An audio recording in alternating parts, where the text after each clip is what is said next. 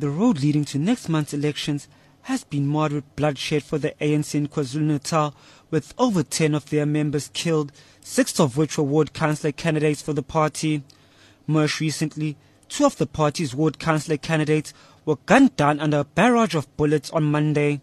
Bonganis Khosane was shot and killed as he left his house at Harding in southern KwaZulu-Natal. Father of Threes Khosane operated a lift club business which transported scholars. He was killed in full view of the school children. Later that day, 41-year-old Kainsile Ngobese was ambushed in Ladysmith in the province's Midlands on her way from a Mandela Day function. The provincial ANC secretary, Super Zuma, says they are concerned by the killings. We think we are not dealing with an ordinary killing. It's a well-planned, calculated thing which is done by professionals in a very sophisticated manner, and it needs a very dedicated team. We are saying we don't want to deal with the person who pulled the trigger. We want to deal even with those who are planning for these killings. It's not an ordinary thing.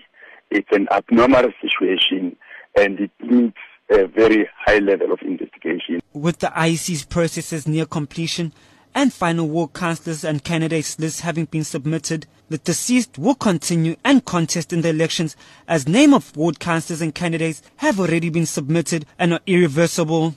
Provincial IEC spokesperson Mawethu Mozeri explains. In terms of what happens with the candidacy of the deceased, she remains on the ballot paper, and the political party that nominated her continues to campaign for her. And if she wins the ward posthumously, that ward will then have a vacancy which will be filled through a by-election.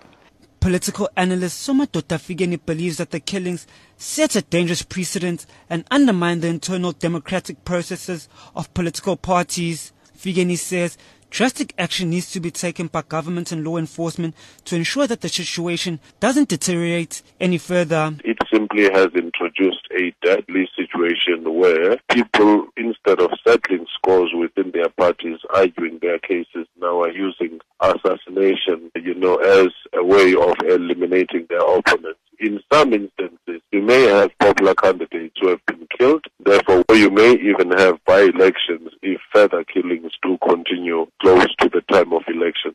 The Hawks have been roped in to help investigate the killings. They have called on members of the public to come forward with information. I am Mbuso Mkhize in Durban.